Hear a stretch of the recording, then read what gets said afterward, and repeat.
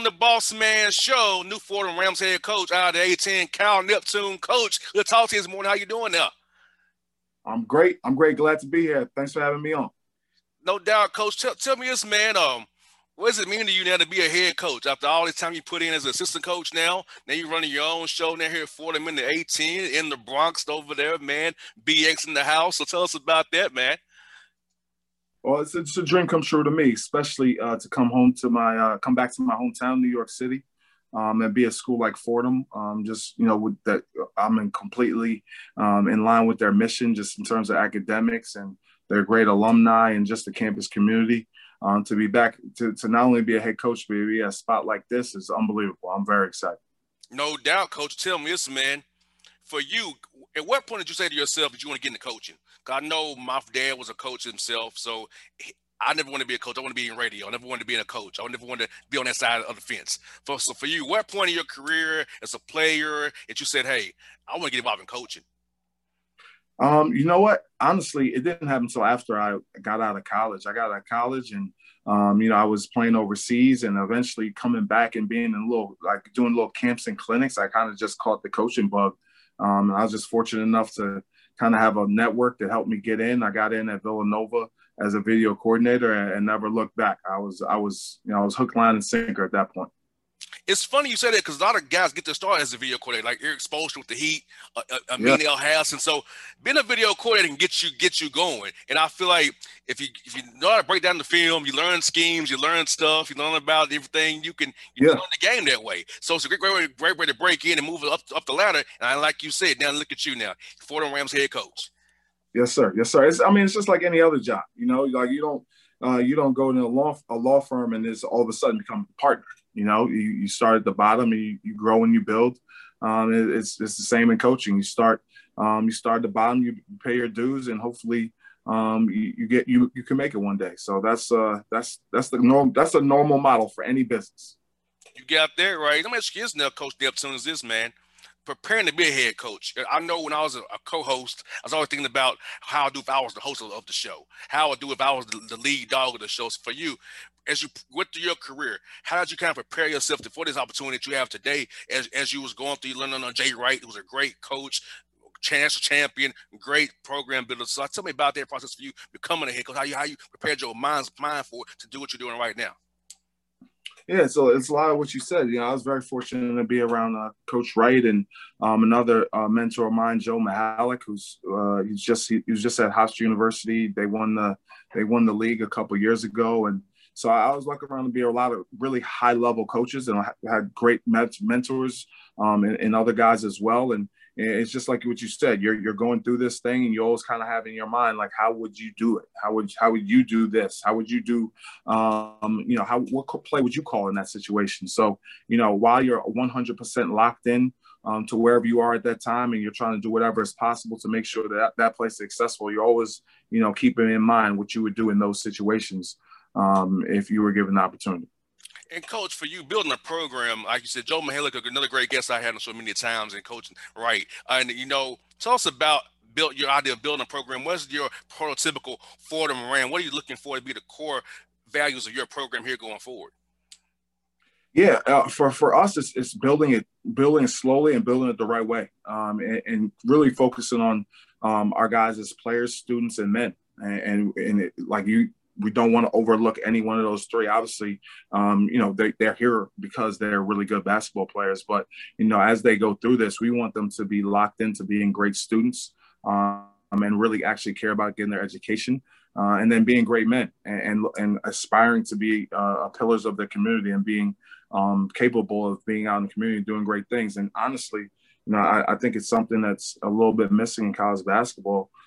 Is developing people as men and developing people to be ready for the world when they're done playing basketball. And even at its best, at your best, you're going to play until you're 35, 40 at your best. That's another 40, hopefully 50 years of living. And if you're not prepared for that, I don't care how much money you make during that time, it could be a tough road for you. So, my dream here is to make sure that all our guys leave here prepared to take on any task they have to take on in the real world. And Coach, you're in a great conference, the A10, Coach. I mean, top to Woo, bottom, a great absolutely. basketball conference. And tell us about that. You came from just came from the Big East, which is a bear. And but A10 is good. It's not as a basketball conference, not so much football, but it's about the basketball. Tell us about that, top to bottom, the depth of your you guys' league. Yeah, you just said it's a bear. It's you got a lot of teams in this league that are competing to win the championship every year, and not just that. You got 3, 4, 5, sometimes 6 teams that are competing for the NCAA tournament. So anytime you have a conference where you have multiple teams making the NCAA tournament year in, year out, you're in a competitive league. A lot of respect for also for the coaches in this league. We got high level coaches who have accomplished some great things. So, I'm humbled to be a part of it and excited to compete in this league. And having the A10, having the deal they have with NBC, where they see CBS Sports Network as well, it's a national brand because, guys from Atlanta could come hit up there to Fordham, easy flight from Atlanta to New York City. A lot, it can be a national brand. So because of the league is a national touch. So tell us about that, how the A10 helps you in recruiting as well, being at Fordham and all schools in the league as well. Yeah, you just said it. It's a national brand. The A10 is big time. It's known everywhere. So for us, I think that being attached to all the other great schools in this league is very beneficial. The success that some of these other guys have had, I think, is going to help us in recruiting and help us state the claim that this league, it can compete against anybody. And you look at what some of the other programs have accomplished, not only in the NCAA tournament, but just in our league and where the players have gone after they've played here. We've had lottery picks come out of this league in the last couple of years. So I'm excited, and talking to recruits now as the head coach at Fordham, I can see that they're excited as well to be a part of it. Most definitely, Coach. How's it been meeting the young men on your roster now, building those bonds with the guys who you're on the roster as we speak now? So how's that been? Because I know when you have a new coaching change, the guys are leery of the new guy. So how's that been trying to get together and build trust to you and what you're trying to build this program and the vision for this program you're going forward? Hopefully they will stick around and not go in the portal. They'll give you opportunity. Yeah, honestly, it kind of you can't do it without putting in the time. There's no magic pill. There's no speech that you could give a kid that says, okay, snap, now you're just my guy and we're good. That doesn't happen. That's in the movies, Mm-hmm. You actually got to put in the time. You got to talk to each guy individually. You got to take them out to eat. You got to get in their lives, meet their parents, meet their girlfriend, meet everyone that kind of influences them. And then hopefully, over time, they look at you like a person that they want to have influence in their life as well. So there's no magic pill. You just got to put in the time with each guy.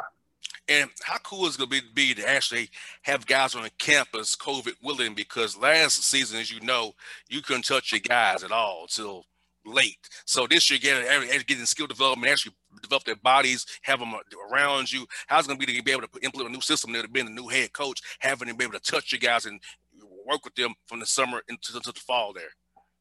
Man, I almost forgot what it felt like. You're doing things I've done more stuff in Zoom than I've done in person over the last year. I'm sure it's you as well. So it's almost you're kind of retooling and reteaching yourself about being back in person and being with the guys throughout the summer, and being with the guys throughout the preseason. Personally, as a guy who prides himself on development, it's going to be great.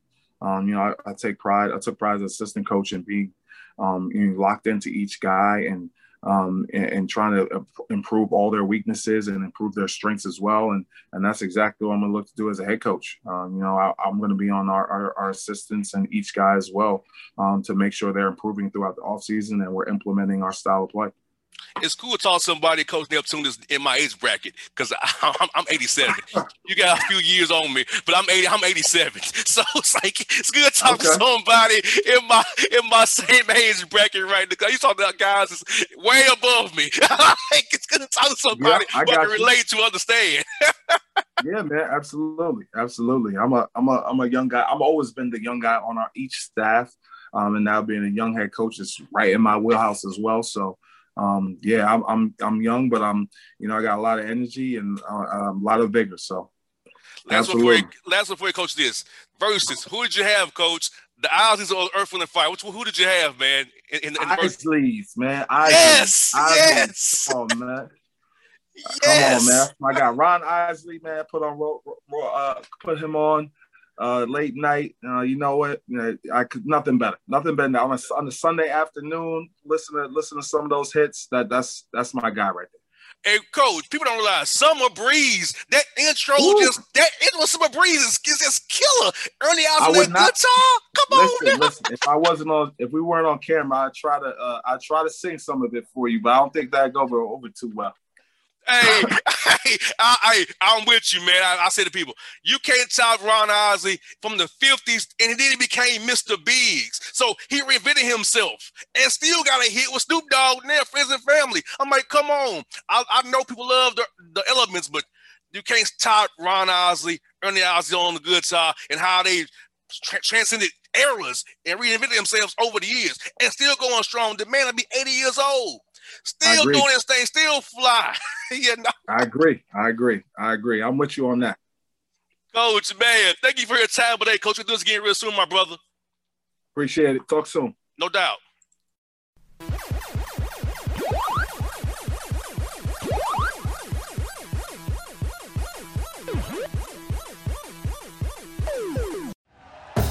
Thank you for listening to Believe. You can show support to your host by subscribing to the show and giving us a 5-star rating on your preferred platform. Check us out at Believe.com and search for BLEAV on YouTube.